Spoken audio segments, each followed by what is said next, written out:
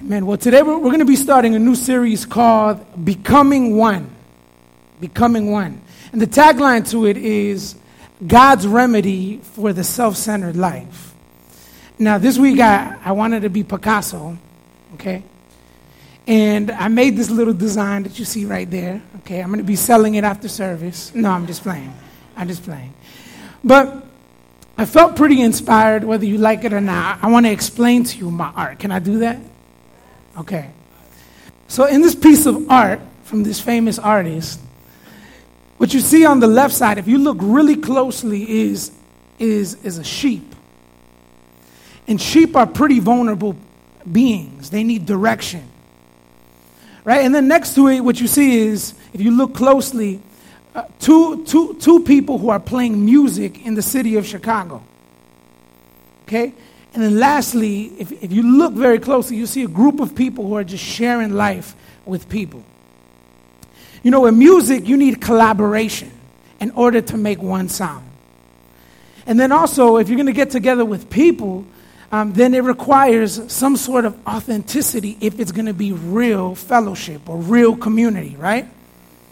So in order to become one family, which the church is called to be a family because God has made us his children, then it takes a lot of vulnerability.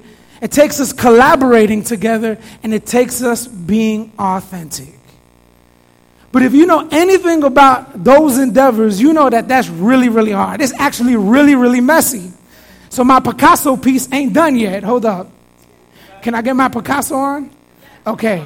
So if you look at the letters, you might look at it and be like, those are some weird letters. I know. I felt like being artistic. And the reason why I wanted to do those letters that way is because the letters are the same color, yet they're different shapes, yet they say one thing. And I want to tell you today that many of us have different experiences, different hurts and pains. We've gone through so many different things. Your experience is not my experience. You look differently from me. I might not look as good as you, and that's okay. Because when we come together vulnerably, and we collaborate, and we become authentic in community, we can be the people that God has called us to be. We can become one.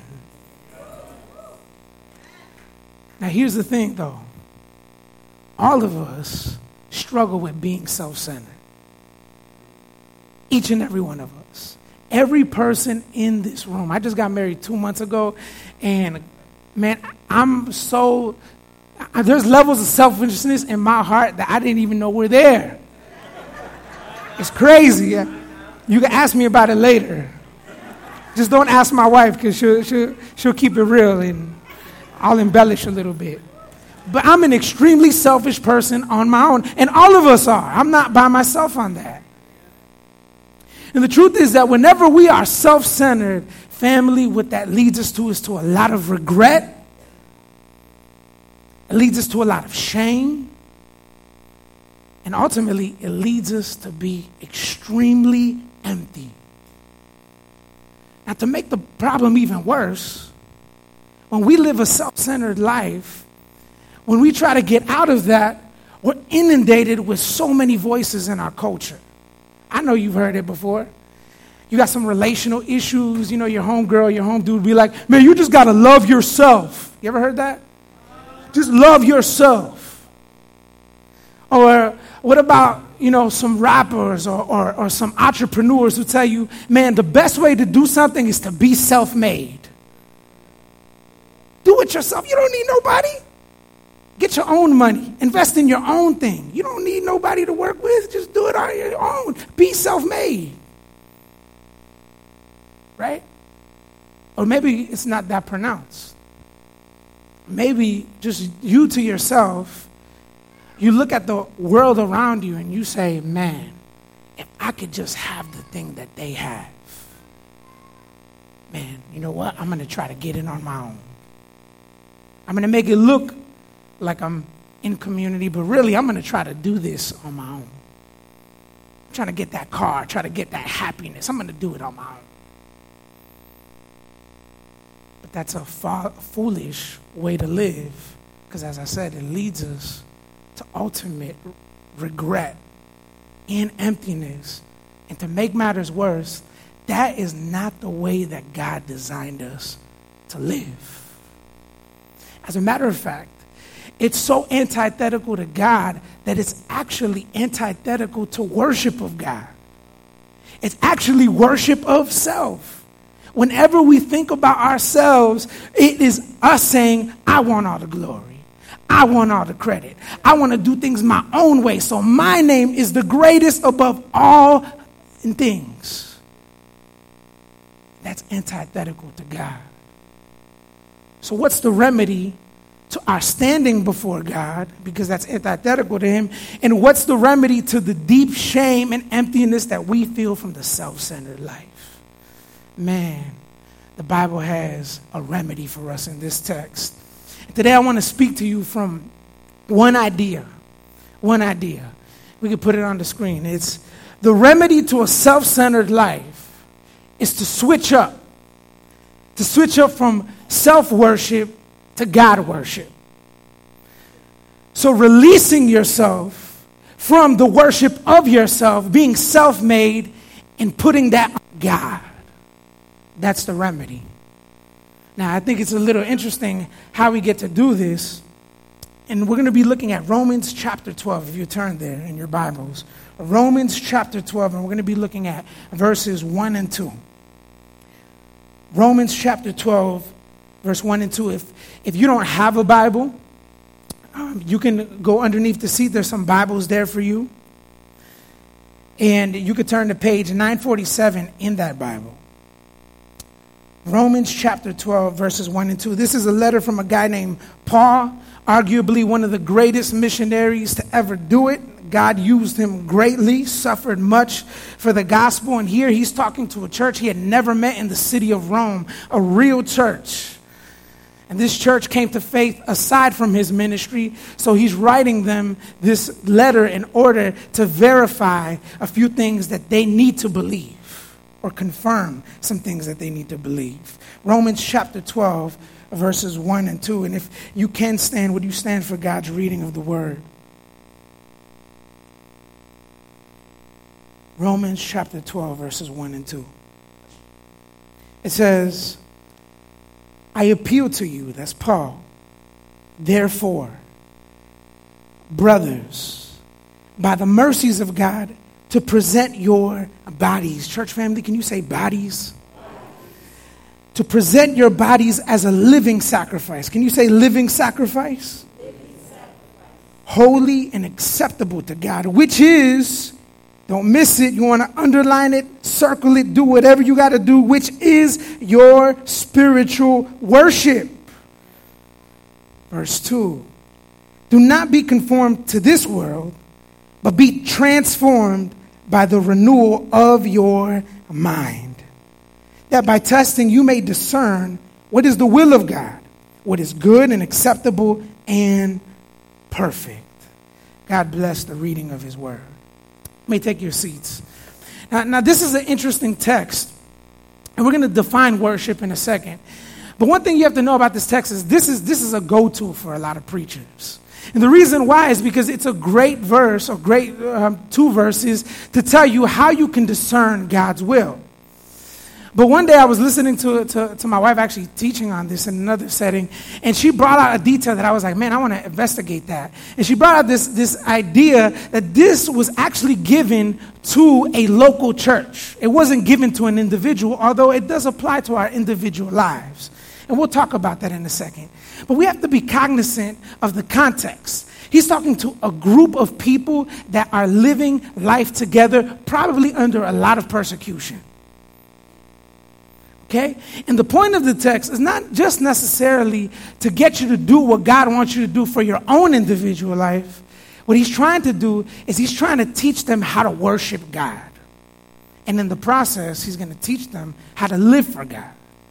All right, so we need to switch up from self-worship to God worship. And we need to ask the question, what does it mean to worship God? What does it mean to worship God?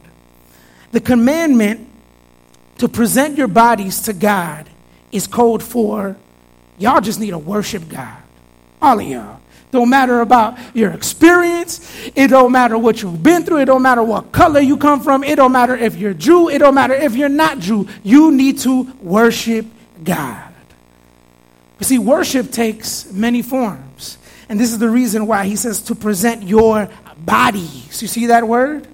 Bodies. What do we do with our bodies? We sing.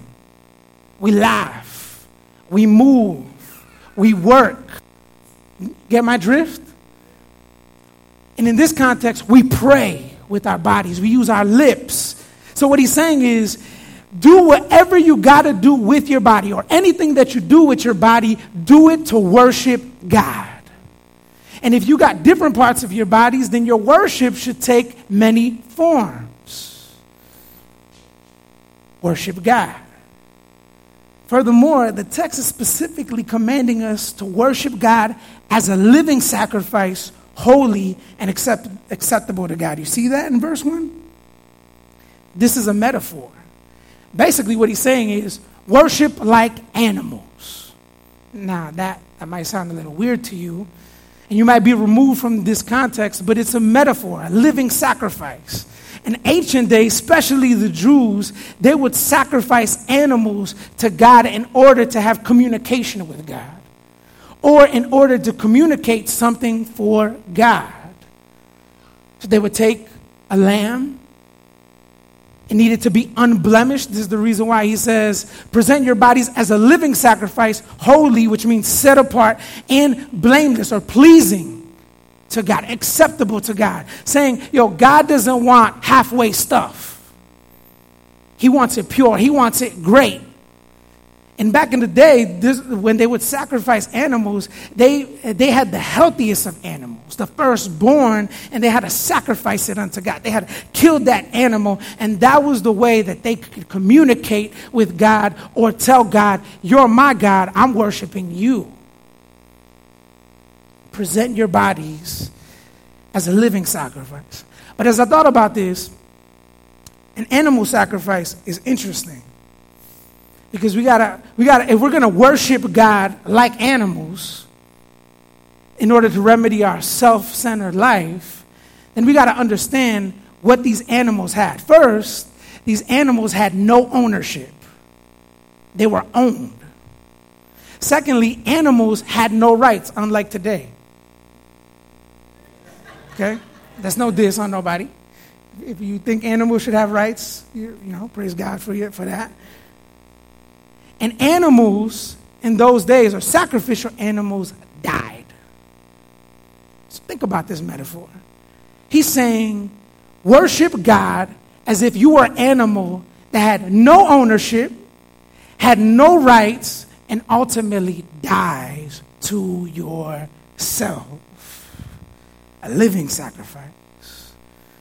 And when humans act like sacrificial animals, Paul calls it spiritual or true worship in some translations. Spiritual or true worship is a way of saying reasonable service. It was code for that. And why is this? Because worship to God is a response to what God has done in service of you. So he's saying it's only right that you service God the same way that he has come down to you. So he's saying, have no ownership, have no rights, and you got to die. Who's your owner? God is your owner.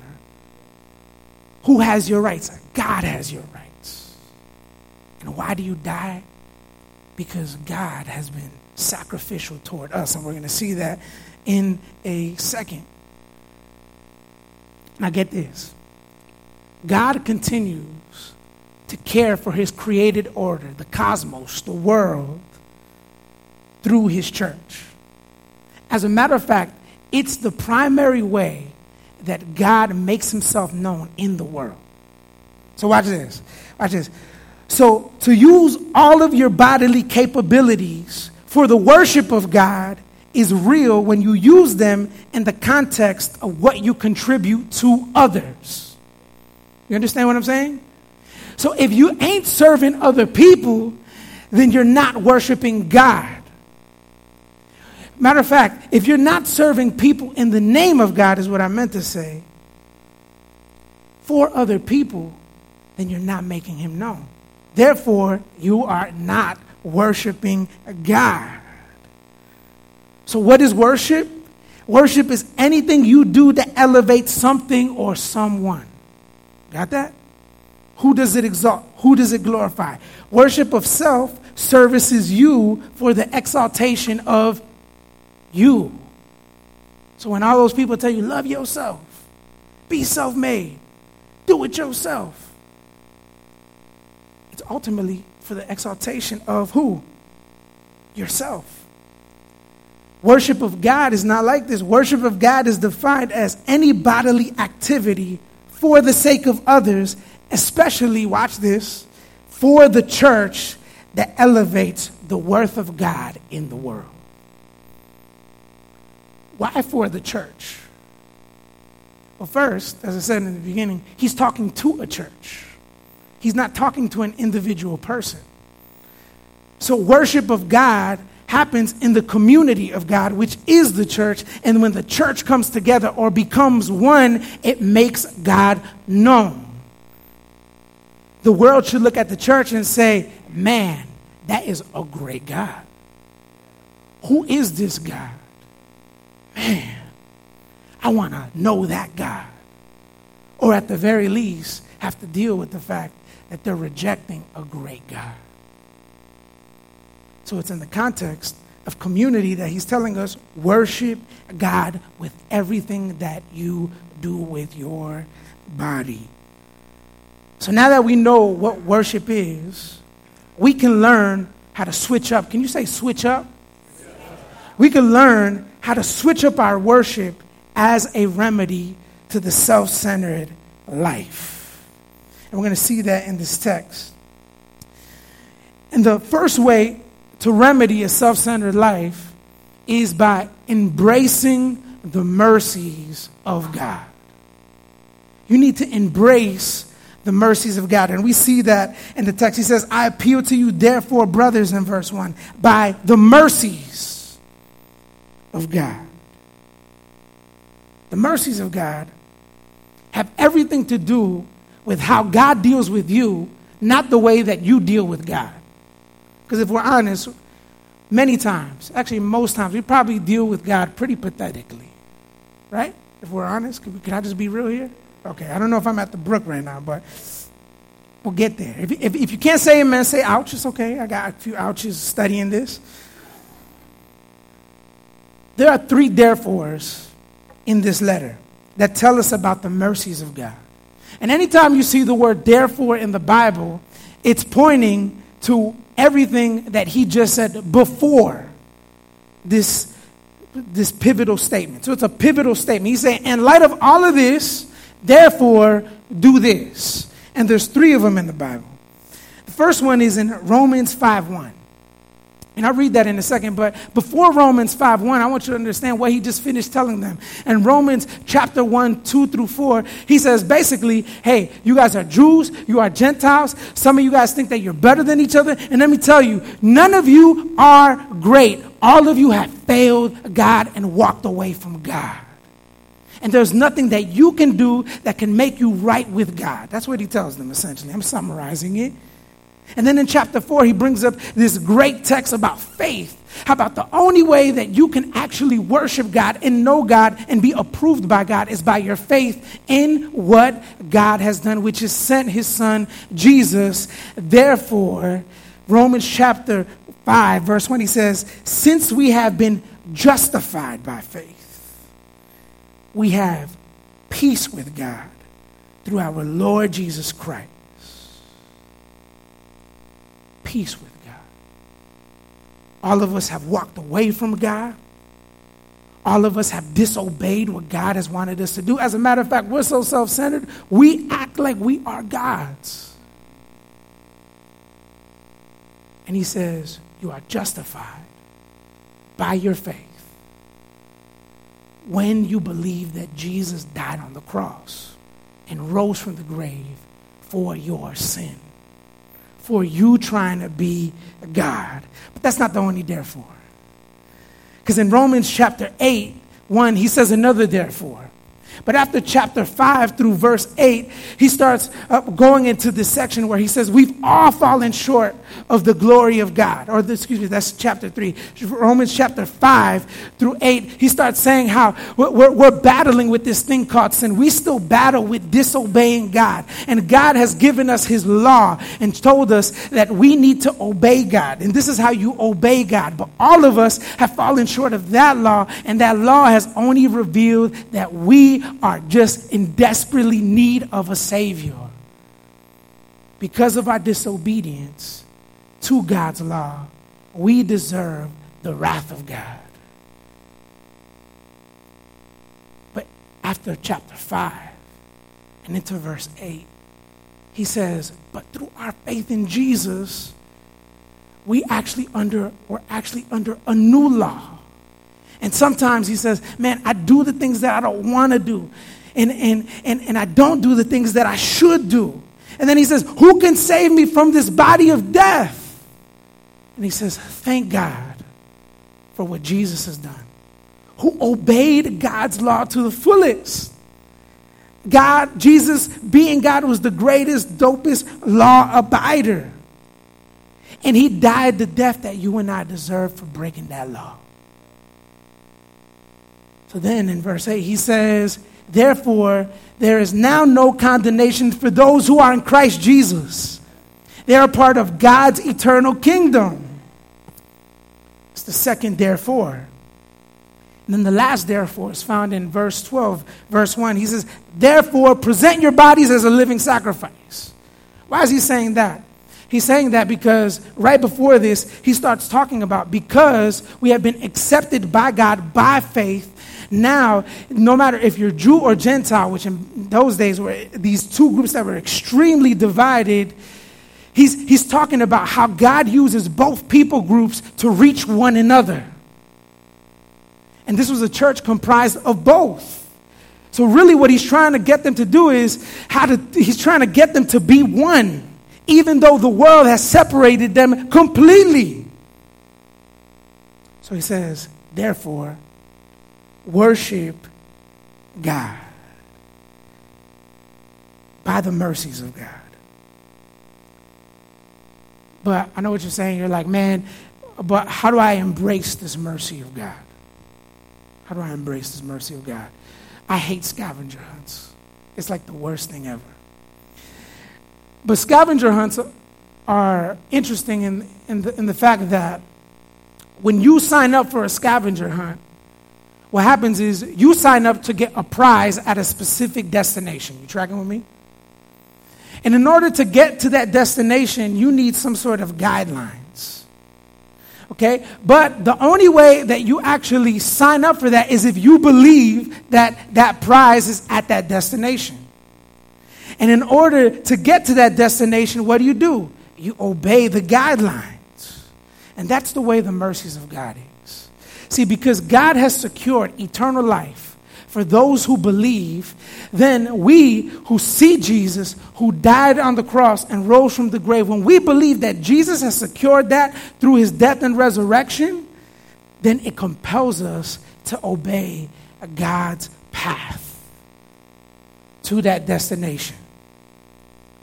So, how do we embrace the mercies of God? By faith in what Jesus has done for our eternal security, in obedience to his direction, getting there. But embracing God's mercies by faith and obedience has opposition in this world if we are going to switch up our worship of God. Because if you're on a scavenger hunt, there's all types of things that are happening to you. And in this journey with God, there's going to be multiple things that are going to try to detract you from getting to that destination.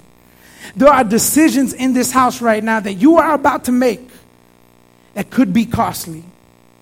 I know that there are things in this life, there are decisions that you have made in your past that you are not proud of, that has you where you are, and you're like, man, something needs to switch up because I've been doing it too much for myself.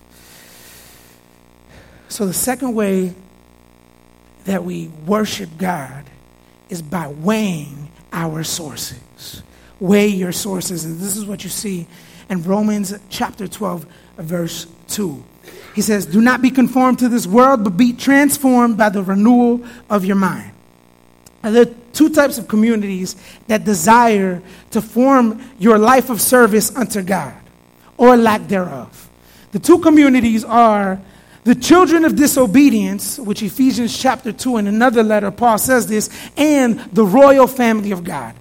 The children of disobedience, these are the people that live godless lives, don't want you to worship God, tell you you need to be self-centered, and these are influenced by these spiritual beings called demons, heralded by this spirit named Satan. And Satan wants everything to do with taking away glory from God, even though he can't do it. But he can stop you or influence you from doing it. So how does he do this? He creates this system, and the Bible calls this age or this world, in order to influence you, to take you away from worship of God. Children of disobedience. But then there's this other group, God's royal family. God's royal family is the group of people that have placed their faith in Jesus, said, I am his child. I live to service God, and I want to help others do the same thing. And my destination is eternity with Jesus. And I'm going to help anybody that I can get there. Those are the two groups that are influencing or trying to influence or form your life. Now, the two words that he uses there is conform and transform.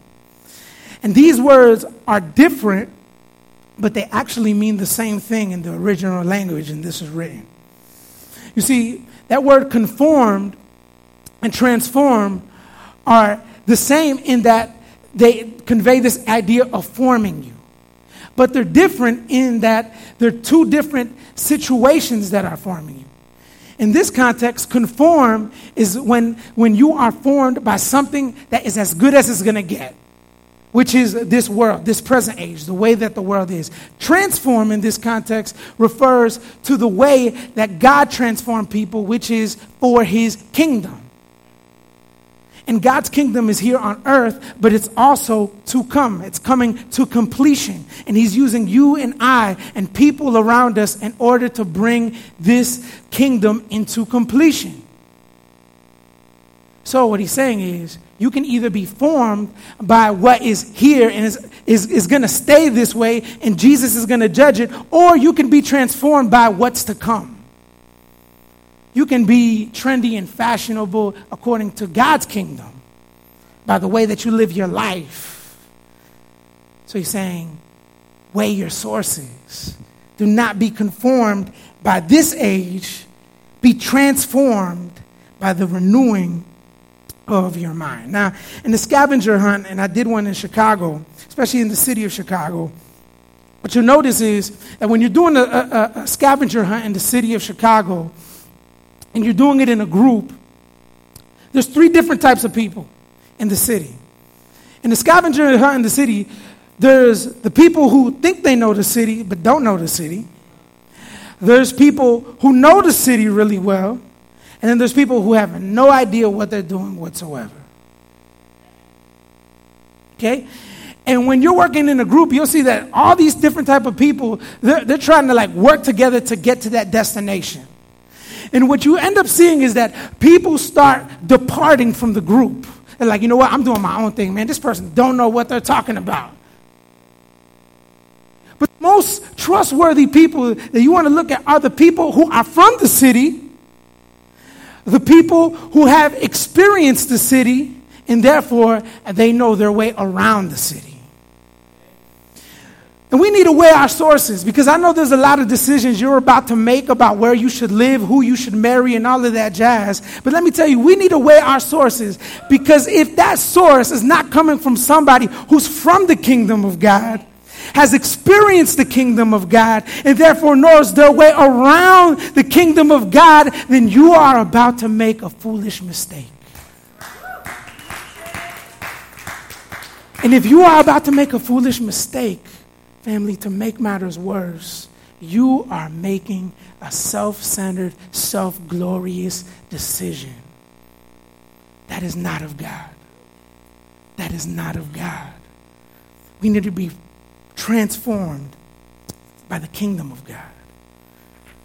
We need to weigh our sources. We need to embrace God's mercies. So switching up to worship God takes much consideration. But God has provided us a way to know how we can serve him in every circumstance. The last point is, we got to do what brings the renewal of God's kingdom. See that word renewal? He says, be transformed by the renewal of your mind. The renewal of God's kingdom in this present age happens by the work of the Holy Spirit of God. The renewal of the Holy Spirit causes you to believe in Jesus and keeps you following Jesus. The renewal of the mind is the process for which the Holy Spirit changes you from your inward being in this present age and sets it on the establishment of the kingdom. So it transfers your mind from just thinking about here and now into eternity. That's what the Holy Spirit does. How? By the word of God. God has always spoken throughout every single age, and God's Spirit is the only God that can wash us of our sin, wash us of our self-centered life, and ultimately can bring to fruition what God wants for our lives. So when we read our Bibles and meditate on our Bibles, the Holy Spirit speaks to your mind, transforms your mind to have an orientation toward the kingdom that is to come. The kingdom that is here that will be completed when Jesus returns. And the Holy Spirit applies his eternal truth to our minds in order for us to do God's will in our lives. Here in this text, we see God's will, and it's described as good, acceptable, and perfect, which are characteristics of God's kingdom. And you see, God's will is to establish his kingdom, not your kingdom. Newsflash. God is not here to establish Pastor Jeremy's kingdom. Trust me, I've tried, and I fail every single time.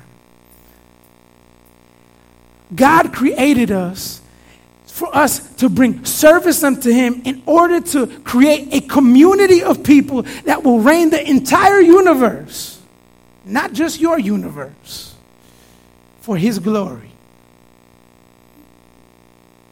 So, if your personal decisions don't contribute to God's agenda, executed with God's agent in the world of his kingdom, which is the church, then it's not God's will for your life. But if your decision elevates, not hinders God's kingdom agenda in your life and in the world, then do what you got to do as your worship to God in service to the living God who is the creator of the universe.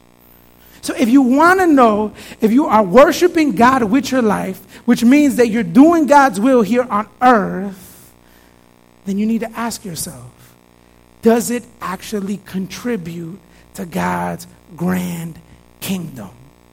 Or does it contribute to your own personal agenda? But see, you can't do that unless the Holy Spirit is shepherding you through his word. You know, in a scavenger hunt in a city like Chicago, it takes individual people using the same script with an authoritative source, humbling themselves, committing to one another, and contributing what they have. It takes becoming one. It doesn't take becoming self-centered and doing my own thing. When we, the team of God, become one, it says something beautiful, just like it does when you're doing a scavenger hunt like that. Because when you're doing a scavenger like that and you see different people's talents and the different things that people have in order to navigate this great city to get to that destination, you're like, man, that team looks fluid, it looks fly, it looks fresh. How do they do that? What is it that they have? And I think for us, as the people of God, the church of God, we need to humble ourselves in view of the mercies that God has given us. We need to let go of our ownership. We need to let go of our rights. We need to die to ourselves, and we need to serve our community as our worship to God so that people can say, man, that is a great God. That is a beautiful God who uses people from different backgrounds. They have different shapes and different sizes. They look different colors, different experiences. And that can only be done by God. So I know you got a lot of decisions to make. I know some of us think that we're our own lords. I know that there's some people here that think that you can live this life outside of the local church. I want to say is, it doesn't matter if you're part of this local church or another local church. If you're not part of a local church and you are about to make some decisions, you are about to make huge mistakes. Huge mistakes, because ultimately it's for your own self-glory. And ultimately, you will injure yourself, my brother and my sister. But when we worship God, man, it's in light of the mercies of God, who saw that we couldn't do nothing for ourselves anyways. We couldn't save ourselves anyways. Yet we were trying to navigate through this scavenger hunt all by ourselves, going to a destination that wouldn't reward us but would actually kill us. God redeemed us through our older brother, who is also Lord, Jesus Christ, who died for your sin and my sin and rose from the grave to get you to that destination and give you that prize. And because he did that, today, you can join the team. You can become one with us. And it's going to be messy. We're not saying that we're perfect. It's kind of like that illustration, different, sizes, and it's hard to be one in one color. But that's the way that God designed us to be. And that's beautiful. Church family, will you pray with me? God, I just thank you for your grace, God. I thank you for your love, God. Lord, I apologize, God, for all those times, Lord, I've been self-centered. Even this week, Lord.